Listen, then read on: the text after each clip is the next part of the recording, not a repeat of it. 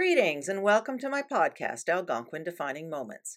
This is your host, Gay Clemson, oral history author, storyteller, and lover of all things Algonquin Park. As you know, I've researched and written extensively over the last 20 years about the human history of Algonquin Park, which I'm really having a lot of fun sharing with you. But before I begin, I wanted to take a moment to thank all of you who are considering supporting my storytelling efforts by either becoming an Algonquin Defining Moments patron or buying some merch.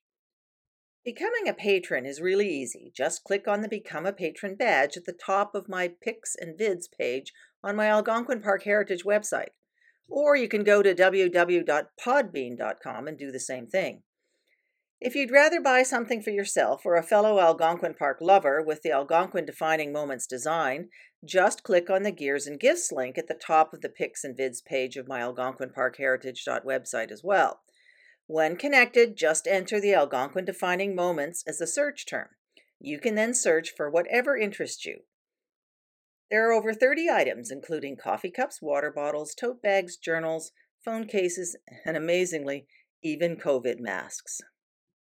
In episode 27, I shared with you some of the highlights of the early history of Algonquin's interpretive programs. One person that I mentioned in passing was Howard Conybeare, who was the key illustrator for many of the early Friends of Algonquin Park nature publications. As I later found out, though Howard's interest in the natural world began as a child whilst raised on a farm in southern Ontario, it was his work as a summer naturalist in Algonquin Park that led to the honing of his drawing skills, and his major contribution as the illustrator for many of Algonquin Park's trail guides and other publications. His success there led to a career designing publications and exhibits for parks and museums across Western Canada. Please feel free to check out his website, howardconybeare.com, to see his portfolio of work. Being a mother of twins, one of his drawings of twin bear cubs that was used as a fundraiser for Ducks Unlimited in 2007 brought a knowing smile to my face as I imagined what kinds of trouble those two cubs were masterminding. Well, it turns out that Conybeare isn't the only illustrator who cut his teeth illustrating Algonquin wildlife. I found another, Don Lloyd, who was, and unfortunately he died in 2013, I think the closest that Algonquin Park has come to creating a true Algonquin Park Renaissance man. Don wasn't just an Algonquin Park wildlife and landscape illustrator. He also turns out to have been a geography teacher, a receiver of a bachelor's, master's, and PhD in geography, an author of 2 important Algonquin books, a board game designer, a children's book creator, as well as an avid Algonquin Park canoe tripper, birder, and woodcarver. Don was also a longtime Canoe Lake leaseholder, Algonquin Park Residents Association activist, and Friends of Algonquin Park board member in its early days. In 2011, he received their Director's Award that honors those who've made significant contributions towards the appreciation of Algonquin Park. I can't say that I knew Don well, but I was successful in collecting many stories from him over the years. I thought then that maybe the best way to introduce you to Don and hear some of his stories was to chat with his grandson, Matthew Tivirge, who I'm excited to have joining me now. Welcome, Matthew. It's so exciting to have you with me on my podcast, Algonquin Defining Moments. And as I think most listeners will know, I have spent the last couple of episodes, we've been talking about the interpretive program. Prior to that, we also had a couple of conversations or a couple of episodes about leaseholders. And so what's wonderful about talking to you is now I get to put those two things together in some very interesting ways. I thought maybe the best place to start would be if you could just introduce yourself, tell me a little bit about what you're doing today and your connection to Don. So, well, first, thank you for having me. I really enjoyed listening to your podcasts, and this that wasn't something I was expecting to happen, but I'm really looking forward to this. So I have been going to the park since I was a baby. Pretty sure there's physical evidence of me being at the cottage, I think at 3 months old. And, went every summer, and then over the years kind of just developed a love for it, particularly from my grandfather, and ended up working in the park for 5 years. Now, remind me again what you were doing when you were working in the park? So for 2 seasons, I worked as a museum technician, or a MUTech is what we called it, at the visitor center. So I was working at the bookstore and the information desk for the Friends of Algonquin. And then I spent 3 years working as an outfitter at the Portage store on Canoe Lake. Ah, that's right. And your mom, right, was one of Don's daughters. Is that Correct. correct? Yes. So, what can you tell us about how your grandfather got to Canoe Lake in the first place? So I'm not 100% sure of the exact roots, but I suspect that it had to do with his father's connection to Taylor Staton, the founder of the camps. My great grandfather attended Camp Tuxis in 1920. He actually took the photograph, the well known photograph of Taylor Staton standing at the podium at Amic, or maybe Tuxis at that point. It's the one, you familiar with that photo? Sort of. Do you It's been a have, while since I've seen it's that. in George Garland's Glimpses of Algonquin. Oh, that's right. Okay, I will look that up and add Yeah, it to so my it's in there. website. So yeah, so Add he it to my took that website. photo, Mm. and he took, yeah, so he went to Tuxas for 1 year and was involved in the YMCA. And I think I found a kind of a journal that my great grandfather wrote, and it appears that he was there in 1920 and 1921, because there was a journal entry talking about having dinner at Little Wapameaw with and a meal cooked by Mrs. Staton. How fun. How fun. Okay, so your great grandfather went to Tuxas, and then how did your grandfather get to Amic? Because he was there for a while, wasn't he? As a camper? Yeah, so I suspect that it was through that connection that my great grandfather had with Taylor Staton. Originally, it was my great uncle that went to Amic first, my grandfather's older brother. He attended it, started in 1942, and I believe he would have been too old to be a camper, so he was just staff because he was 18 when he went. And then my grandfather had started at Amic in 1945 as a camper. As a camper. Ah, okay. Yeah. And then after that, he went on to be staff as well, didn't he? But not at Amic. So he was on as a camper at Amic for 5 years, from 45 to 49, and then on staff at Wapameaw from there was 1 or 2 years in the early 50s where he wasn't there, and then but he guided with the exception of 1 or 2 years, where he was working on his master's thesis, I believe. Then he returned as staff, in 1968 to guide the Quetico long trip. Oh, 1968. Okay, so that's interesting. Or sorry, no, that may have been sorry, that was 66, not 68. 66. He was one of the first guides on Quetico in 1966. I think it was second guide. Second Yeah, guide. the Okay. second year of Quetico. Yeah. The second year of Quetico. Interesting. Yeah. Now, as I think some of you know, my first year as a camper at Wapameaw was in 1967, and Matthew's grandfather was what in those days we used to call a big wop guide. Now, this expression was both a term of endearment and of awe. Now, I realize that this sidebar story in this day is likely completely politically incorrect, but for some of us, going on a canoe trip with a big wop guide was somewhat of a defining moment in many of our lives, though likely for completely different reasons. This was because Camp Wapameaw trip guides were greatly admired and put on a pedestal by most campers and perhaps even the counselor staff. They had their own domains in the middle of this girls' camp, the guide shack, where they'd hang out during the day when not on trip, and lived at Pogo, which was a fortress behind Senior Island where they slept, which was totally off limits to all and pain of death the likely outcome if ever one was found there. I chatted the other week with Dale O'Hara, Was a camper and counselor about a decade before I was there, and I was amazed at how nearly identical our memories were. Both of us remembered WAP guides as being these gorgeously handsome, bare chested, which I'm sure wasn't the reality, as it did rain frequently, and in August it was chilly when the wind blew in from the north, but we worshipped them as Adonis like gods. In those days, each camp trip was composed of 6 campers, a WAP guide, a male Camp Amic counselor in training, or CIT as we called them, and our female counselor. Sometimes on the younger girls' trips, that were usually only overnight or 2-day small trips to nearby lakes, where the portaging wasn't onerous, the CITs would be female.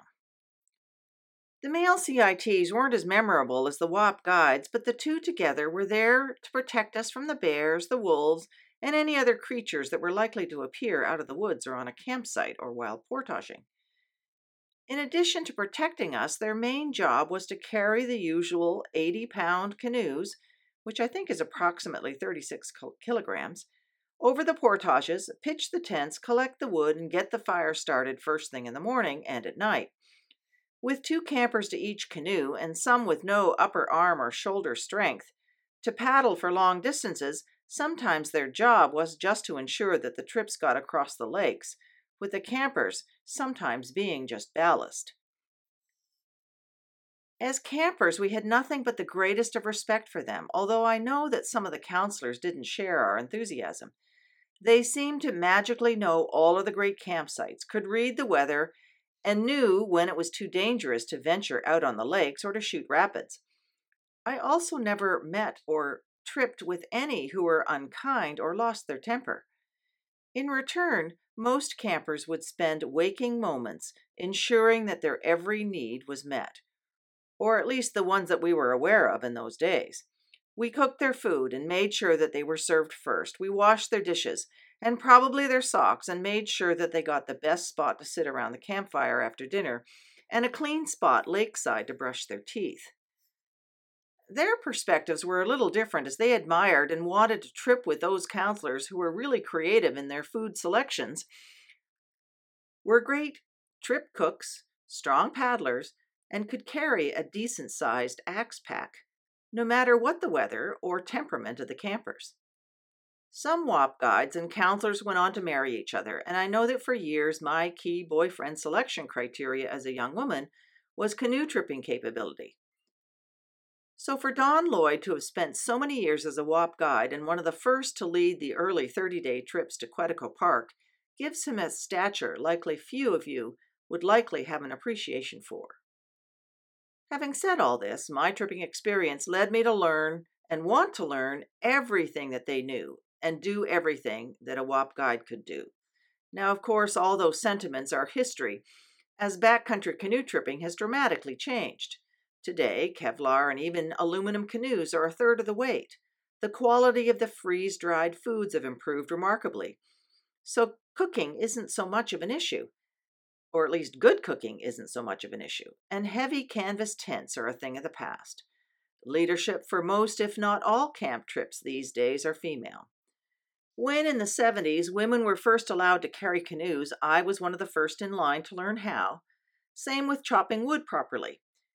The ability to start a fire in the pouring rain and single-handedly paddle a canoe across a windy lake in 2-foot waves, which was a required test in order for me to attain my master's in canoeing, are skills that marked me as a true feminist in those days, and are just as important to me now as they were in my 30s.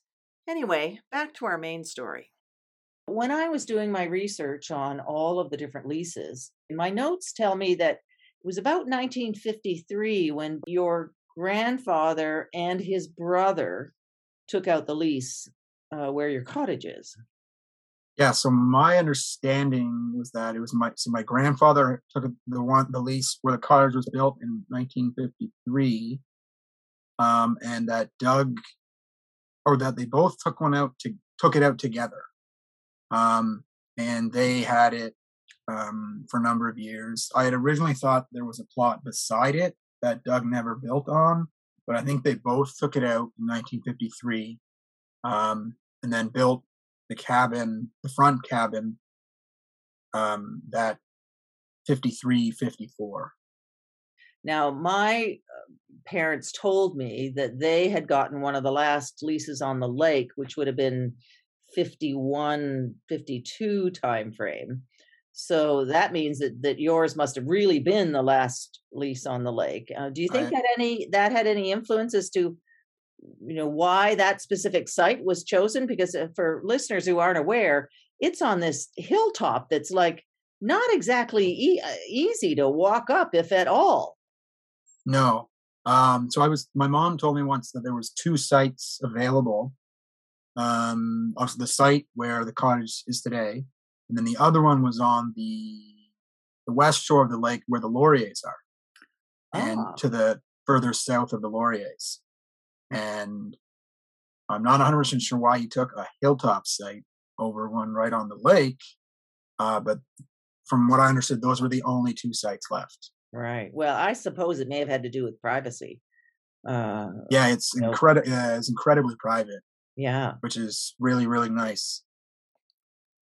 So my understanding is that the original cabin was built by Frank Yantha, who was one of the workmen at Camp Wapameo, but that later your grandfather had Jack Coons build him an articulated tram so that it would be easier to transport goods and belongings up the steep hill to the ridge above. So we just called it the cart. Ah. Is what we called it. Yeah, that wasn't built until the late '80s, I believe. Oh, okay. It was a much much later edition. Yeah, Ah. And again, it's like a cart that kind of sits on these wheels on a platform at the bottom of the hill, right? And then you push a yep, button or something, and it yeah, pulls it all the way up the hill. yeah. So there's basically a winch at the top of the hill, and with a steel cable connected to the cart, and either going up or down. Um, yeah, you press the button to go up or down. And was Now, it only ever used for stuff, or did you get to ride on it when you were a kid? when I was very young, I got to ride it, so I remember that. But eventually, um, no one was allowed to ride it. There was a small hand painted sign that my grandfather put in there, painted with red lettering, "Do not ride cart." It was not a very safe thing, to put it mildly. You looked at how like the cables were connected, and I mean, if the clamps were to break, you would go flying down the Hmm. rails and end up on the dock or in the lake. In my lifetime, I remember it as just for the most part, using it to carry uh, luggage and food and stuff back up and down the hill. Up and down the hill. Wow, that's cool. Now, tell me a little bit about your grandfather's tripping experience. We had quite a bit of extensive tripping experience, starting in when he went to Almec in 1945 and tripped for over 50 years. Um, into the late '90s, early 2000s. Or early on would have been obviously at camp and then guiding, and then he eventually went with some colleagues from school where he taught, and then a couple others who eventually went on. A former staff member of the Portage store. He went on a couple of trips with my father, and I know some of my aunts and uncles. So he pretty much tripped whenever he could. Wow. So, for listeners who aren't aware, one of Don's amazing Algonquin claim to fame is that he wrote this incredible book called Canoeing in Algonquin Park. Yeah, and then not only does it take sort of each section and then describes various canoe routes, it also has this amazing set of illustrations and also of some specific landscapes of certain spots along the way. Can you tell us a little bit about how he got interested in art? Because he was a geography teacher, wasn't he? Yeah, he was. So I suspect I've got a couple old, early drawings and cards that he did, which were kind of more, I guess, you can tell they're early on in his kind of art career or whatever you call it, because they're much less detailed. I think it just comes with experience, and the more drawing he did. There are many artists in the family, so I suspect that he inherited a little bit of that that artistic ability, and it grew from there into sketching and both paint, a little bit of painting as well. So, do you think he had been collecting all of these different, pictures of animals and birds and flowers and stuff over the years, and then just put them together, or do you think he did the book and then decided to paint from there? Some of them are from photographs he took, and then did the sketch. Because I have actually recently found a couple of the original slides or photographs that the sketches were done on. So I know at Oh. least that's how he did that. Hmm. But then some of the other cards, I actually have some here. They're basically from, I don't know, they would have been from like field guides or whatever. And then he would have sketched that. Ah. So my grandmother gave these, yeah, because some of them have a couple of notes and stuff that he had written on. So I suspect that's how the wildlife ones were done for his book. Hmm. But the all the landscape sketches would have been locations that he physically went to, and took photographs and did sketching. There's actually a map in the book, in Algonquin Park, that shows you all of the locations in the park of the sketches. Oh, that's interesting. I And didn't it's know right that. near the front of the book, and I Oh, think there's about 60 sketches or so in the book, and they're all over the park. wow. Wow. I mean, it's just mind-boggling to think that you'd actually been able to get to that many locations. But as you say, Yeah, over the years. yeah, that's one thing. It's like I knew he had paddled a significant amount of the park, but it wasn't until I found that map that I realized like how much of the park he had actually paddled. Wow. Any idea what got him interested in writing a book about all those experiences? Well, I think he had recently retired, and when it took him about 4 or 5 years to write the book. I know that started in the mid '90s, and it was published first in 2000. But I think it kind of started as a retirement project, having retired, I think, in 1991, and it kind of grew from there. Interesting, interesting. So another story that I need to share is how Don's Canoeing in Algonquin Park book was a major influencer to me in taking on the Bonfield Dixon Portage back in 2009. I'd always thought that at over 50 years old that it was too big a challenge for me, but his description of the portage sold me on at least being willing to try. And for those unaware, the Bonfield Dixon Portage between Bonfield and Dixon Lakes is the longest in the park, over 5,300 meters. Here's what he wrote. Before the new portage was cut, the carry basically traced an old winter logging road for much of its course. The road followed the lowest available land, which was frozen in winter, but in places it was covered in water during the summer. The first time I did this carry was in July 1948. In places I was knee-deep in water. The recut trail to the north of the old road is on higher land that is essentially flat. It's not that bad a carry, particularly if you don't have to double back. Starting at Dixon, there is a slow uphill climb for about 500 meters. Little remains of the logging building on the south side of the trail at this point, but watch for a very deep hole close to the south side of the trail. At one time, it might have been an old coal cellar, or even a well. The old trail then bent to the left or the south down a grade to where the main lumber camp had been located. The current trail, which is well marked and trodden, goes straight ahead. At about the same point, a trail leads off at the right or north to join the cart trail, a more recent lumber road that goes directly to Opeongo. The present portage quite clearly proceeds westward. There are no significant hills to worry about. The walk was frequently through large areas of aspen, signs of an old forest fire. Near the Bonfield end, there are several sections of boardwalk that are usually in good repair. There are several ways of making this carry bearable. Carry for 20 minutes and rest for 5 minutes. Camp at the Dixon end of the portage and carry your canoes over that afternoon, thereby eliminating doubling on the next day. Plan so that this portage comes near the end of your trip when your packs are light. And don't be afraid of it. At 60+ years of age, I've carried a reasonable pack of, say, 35 to 40 pounds over it in about 70 minutes.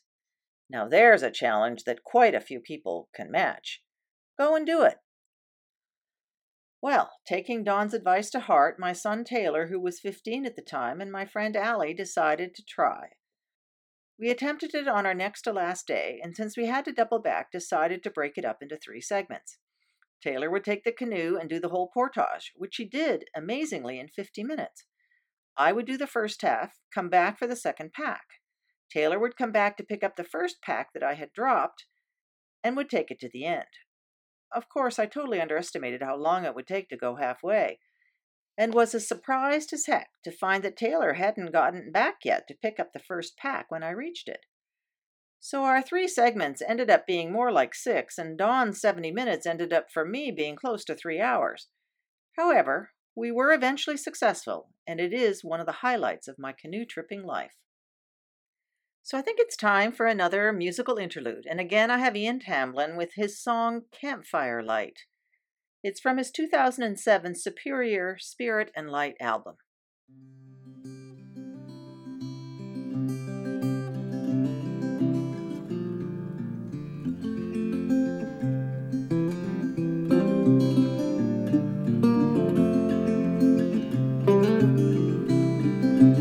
I like to sing, I love to dance, I play the fool if I got the chance, all around the campfire light, all around the campfire light. I got this out of tune old guitar, not trying to be no star. There's enough of them in a summer's night. Oh, there's enough of them summer's night. Well, you can look to Venus, you can look to Mars. I will set my sights by the northern star, and in the deep dark blue come the northern lights. Oh, and in the deep dark blue come the northern lights.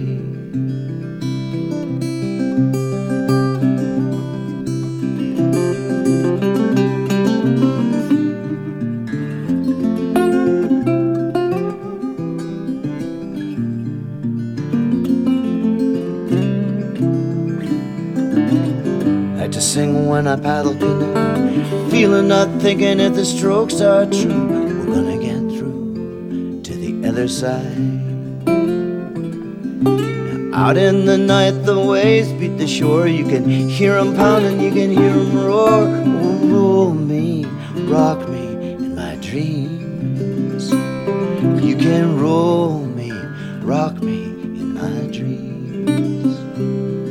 So I like to sing, I love to dance, I play the fool if I got the chance, all around the campfire light, all around the campfire light, all around, all around, all around the campfire light.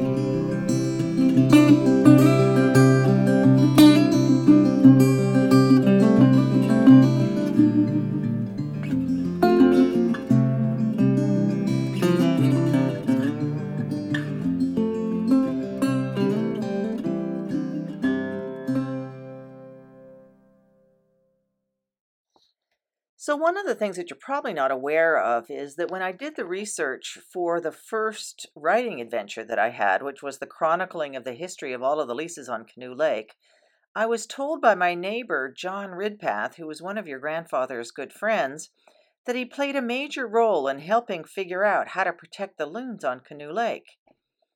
It seems that in 1988, a group of interested leaseholders started a project to build a nesting site for loons on the lake. For many years, the loon population seemed to be decreasing, And this was believed to be because visitors would get too close and the birds would get frightened off their nests. This, of course, would leave the eggs open to predation. In addition, the varying water levels on Canoe Lake in the spring would frequently wash out the nests. In the old days, when the late Everett Farley, who I've talked about previously, tended to the dams, his careful watch kept things close to a natural state, and the problem was minimal, but not so in later years when the same close attention was not paid. The first loon nest project received funding and an experimental 6-foot by 8-foot raft with accompanying natural vegetation was built by John and Jeff Ridpath, Dan and Danny Gibson, Don Lloyd, Chuck Gray, and they launched it in Whiskey Jack Creek. A nesting pair found it and successfully hatched a baby loon. Since then, there's been a nesting pair there every year, though not always successfully. A few years later, another successful raft was launched on Bonita Lake. Since then, the Canoe Lake Leaseholding Association has been responsible for keeping track and managing all of those nests and, of course, repairing them in the spring. There are a number of pictures of both the prototypes and also their current version on my website. I also heard that he had been actively involved in making a board game. Yeah, so the board game is called Algonquin Voyageurs. He was sick and tired of playing Snakes and Ladders, or the game. That's why he wanted to make the game, because they would. That was like the only game they would play on rainy days at a cottage was Snakes and Ladders. And as I'm sure you can attest to, rainy days could get probably pretty boring after a while when you're there for a summer. So that led him to creating Algonquin Voyageurs, which is kind of more educational and entertaining than simple Snakes and Ladders. That's right. Well, certainly the educational part would be pretty cool. Essentially, the premise is you're taking a canoe trip through Algonquin Park, and to advance to different spots in the park, you've got to answer basically like these natural history questions or some other stuff about the park. There's one section where you have to identify some flora and fauna and like to move on, and then those cards are worth points. And you go on pick a route in the park, and basically that everyone goes on, and whoever has the most number of points at the end based on the cards and questions I've answered would win. How fun. Have you ever played it? I've played it a couple times. Yeah, it was interesting. Because wasn't there just a recent posting about someone on one of the Algonquin Park Facebook page communities talking about it? Yeah, about a month or so ago, somebody asked about, does this game still exist? And it was kind of funny. So I kind of talked about it, mentioned that, my grandfather made it, and just kind of some of the stories of playing it and how the game was created, why he created it, stuff like that. And you said you're gonna, maybe update it now? That's a plan that's in the works. That's very, very early stages. When I was doing my research on Treasuring Algonquin, and at that point he was working on a book about the history of the McCrae Lumber Company. Do you have any insight as to how he got interested in that? I mean, that's a long intellectual jump from canoe tripping in the park to wanting to, do the history of a lumber company. So I know that in the early 2000s, he was kind of looking for a project to work on. And while he was still on the board of directors with the Friends, Bob McCrae was also on the board.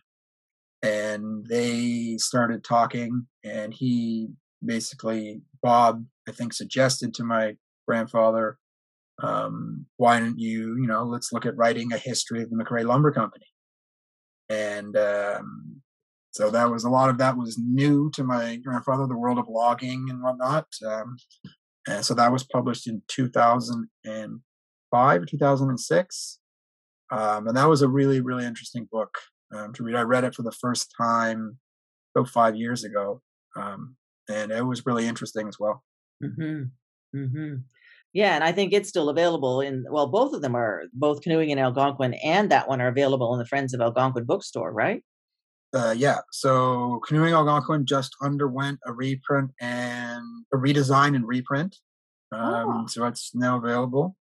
And Algonquin Harvest, which that's the one about the McRae Lumber Company, that's been available continuously since 2006, and it's actually published by Bob McRae. now I also understand that he was in 2011 nominated and received the Friends of Algonquin's Directors Award. Did he actually sit on the board of directors of the Friends for a while, or was he just, actively engaged in Friends kind of He was on stuff? the board for many years. And when it was first established, and so through the 80s. And I also know he also designed the Friends logo. Oh, really? I did not know that. Yeah. So that, and eventually, I know we had a stained glass kind of model of the logo that was made that was hanging up in the cottage. Hmm, Yeah, neat. but he was heavily involved in the Friends through the 80s and 90s, for probably a good 30 years. So, what can you tell us about what he was like as a person? Uh, hmm. I know Um, that's hard from a grandchild perspective. well, I know he wasn't one to really beat around the bush. Put it that way. He told you how it was, and was pretty brutally honest. I remember, I think when I was in high school, I had written a paper, and I don't know why I decided to send it to him to look at. And the comments that he came back with were like basically ripped it apart. Oh yeah, it was the teacher in him. If I had handed that in to his class, probably would have failed. Oh, He was, yeah, he told you the way it was. You never, you always knew where you stood with him. Put it that way. my most favorite description is one that well known journalist and author Roy McGregor wrote about Don in his 2010 book on Tom Thomson called Northern Light. And I quote it here. It's a lovely August day on Canoe Lake. Though the day started out cool and brisk with the sun coming out, the clouds cleared and the wind died down. Don heads us down the lake at full throttle, the wind pushing back his beloved red floppy hat and sending ashes from his cigarette dangerously down onto the gray sweater he's wearing. But nothing catches fire. He keeps to the far shore and as far as possible from the traffic jams of day canoeists and camp sailors. A fellow cottager, he says, had recently marked his 100th rescue on Canoe Lake, plucking a couple of hapless trippers out of the lake before they'd even reached the first portage. He shakes his head. Having canoed this lake every summer since the end of the Second World War, when he first came to Taylorstaton camps, he has long ago ceased to be surprised by the entirely predictable results of inexperience. Did you get an opportunity to learn some camping skills from him, or paddling skills or anything like that? Yeah, I definitely did. I've got some early pictures of me, paddling as a kid, 3 or 4 years old. One of my favorite photos, and one of the only photos I have with him, is me. I'm probably about 3 years old, and we're on the dock at the cottage, and basically he's just kind of teaching me how to paddle. Um, and the paddle he made, he carved paddles as well for everyone. Really? Um, so yeah, I actually have my paddle's a little too small. This is mine here. Wow. And did he do the painting on it As as well? Yeah, and then name on the back as well. Wow. So he did that for all of I know at least all of my cousins have one. But he started much smaller. I have a smaller paddle, with when he first started carving with my name, birth date, and then a map of Canoe Lake drawn on the back of it. And so he did that. Yeah, so obviously that paddle's a little too small for me to use. But yeah, that's always that's definitely one thing that I treasure. Wow, wonderful keepsake for sure. So, are there any other stories that you think would be fun to share for our listeners? I remember him telling a couple that were always interesting. The one in particular that I remember him telling me about was that he was on a guiding a trip, would have been in the 50s, with Wapamayao, and he had told the girls, I think we're all at a portage or near a campsite, and was looking up into the weather. He was always pretty keen on keeping an eye on the weather, and he noticed that the weather was changing quite quickly. And all of a sudden, he told all the girls, "Okay, put your packs down, get the tents out, set the tents up right now." And he wasn't, and he was pretty straightforward about it. No joking around. And just as they put up the last tent, it started to absolutely pour with rain. And it rained for maybe 5-10 minutes, and it stopped. So then they packed up the tents and put everything in the canoe, left the tents out to dry, as the sun had now come out, and they were paddling by soaking wet canoeists for the rest of the day. So he must have been able to or somehow see that the storm was coming. Yeah, he was always very good with weather, geography, anything like that. Now, did you go on any trips with him yourself as a young man? I never got the opportunity to go on a canoe trip with him. I did plenty of day paddling and stuff like that, but never on an overnight trip. I remember, though, you telling me a few years ago that you, with a friend, had decided to recreate one of his most memorable trips down the Nipissing. Can you tell us a bit about that? Yeah, so it would have been in the July of 2020. We did a friend and I who worked at the Portage store. We essentially recreated the Nipissing River trip that my grandfather did with his friend George Welsh in July of 1980. And the idea behind his trip, it happened. My mom and her two siblings and their mom and my grandmother were in England for a few weeks, and he went on that trip with George. Kind of George and him willing to take a risk for my grandfather's bad neck and back, because he hadn't tripped in about 10 years because of neck and back problems. But they had a great time over 4 days on that trip. And then my friend and I decided, we were talking about it last winter, kind of, hey, let's do a big canoe trip this summer, see how things goes. And I had mentioned to my friend, hey, just kind of in passing at first, wouldn't it be neat to do this same Nipissing River trip that my grandfather did? It's the 40th anniversary. And originally we kind of joked about it. And as we got kind of closer and closer to the summer, we realized it's like, hey, let's actually do this trip. So we researched the route, and we did. Yeah, so we ended up doing the exact same route over the same time, and we actually missed the 40th anniversary only by 2.5 weeks. Wow! And what was the experience like? So we started at the Tim River access point.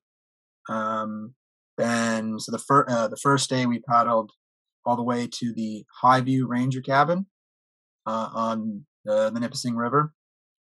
Day 2 was all the way down the Nipissing River to High Falls. And then from there, on the third day, we turned south, going into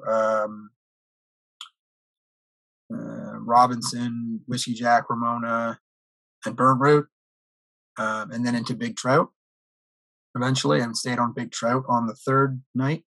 And then from Big Trout, we paddled back to Canoe Lake in the Portage store. That was, I would say, my favorite canoe trip that I've ever been on. It was just kind of the environment was really neat to just be that deep into the interior, see very few people over a decent amount of time, and just yeah, we had a great time.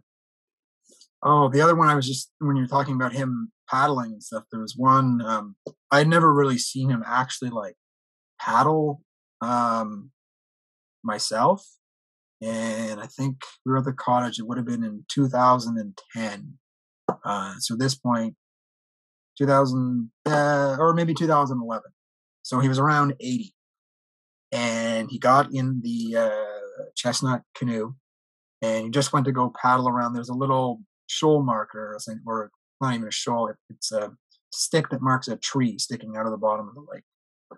And he just hopped in the canoe and paddled around it, and then came back, maybe out for a couple of minutes. And I'd been watching him the whole time. And I remember when I realized when he came back to the dock, he had switched sides that he was paddling on. And I'd been watching the whole time, and I didn't see him switch sides. He was just that good of a paddler, Wow. and even at that age, Wow. He made it look effortless. Well, it's like riding a bicycle. You never forget, I suspect. Yep. Mm-hmm. Great. Well, thank you so much for your willingness to spend time with us today. I had nothing but the greatest of admiration for your grandfather, and though I didn't know him well, I certainly was familiar with his potentially sometimes gruff side, so I know what you mean. Yeah.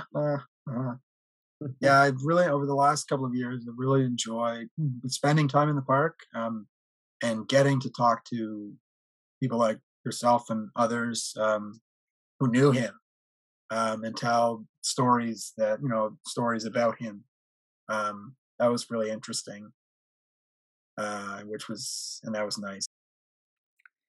One other Don Lloyd story that I need to share is the fact that as president of APRA, the Algonquin Park Residents Association, in the 1980s, Don was instrumental in helping convince the Ontario government to review the Algonquin Park leasing policy. In 1986, after significant political pressure, the Ontario government asked the Provincial Parks Council, a citizens' advisory committee that reported directly to the Minister of Natural Resources at the time, to review the leasing policy once again. 900 people attended various hearings and town meetings. 60 briefs and over 200 pieces of correspondence were received by the committee. Finally, in August 1986, the committee recommended that there be a change in policy to extend all park leases to 2017. In return, the ministry acquired the ability to charge market value rents, approve all building activities, based on a set of regulations that were to be designed to minimize leaseholder presence and impact on the lakes. They also agreed to allow leaseholders to sell their leases to folks who weren't part of their immediate family. So to close, I want to share a poem that a neighbor, Helen Gibson, wrote, called The Ode to Don Lloyd. It went something like this. Time was running out, and some leases had expired. We needed a new leader who truly was inspired. And as fate would have it, Don Lloyd came along. He stated the problem clearly. It's the government that's wrong. We need a man more liberal, in sympathy with us, so away with the Conservatives without too much fuss. Don covered every angle, our position to explain, and when all was decided, his work was not in vain. So let us drink a toast to Don, most famous of presidents, who has achieved the impossible, to keep us in residence. As I think all of my listeners know, I had to sell my lease on Canoe Lake in October of 2020, as did Matthew's family as well. So it's important to me to recognize those contributions by Don Lloyd as well. As I mentioned in the beginning, Don Lloyd was one of the most amazing Algonquin Renaissance men. He was an author, wildlife illustrator, a scholar, a board game designer, as well as an avid Algonquin Park canoe tripper, birder, wood carver, longtime Canoe Lake leaseholder resident, and major contributor to the Friends of Algonquin. I hope you've enjoyed learning a little bit about him. As mentioned previously, If you're interested in supporting my Algonquin Defining Moments storytelling efforts, please consider becoming an Algonquin Defining Moments patron. And if you're interested in reading more about the Algonquin Park history, please check out the Friends of Algonquin Park bookstores, where you'll find a wide range of both natural history and human history books. Until next time,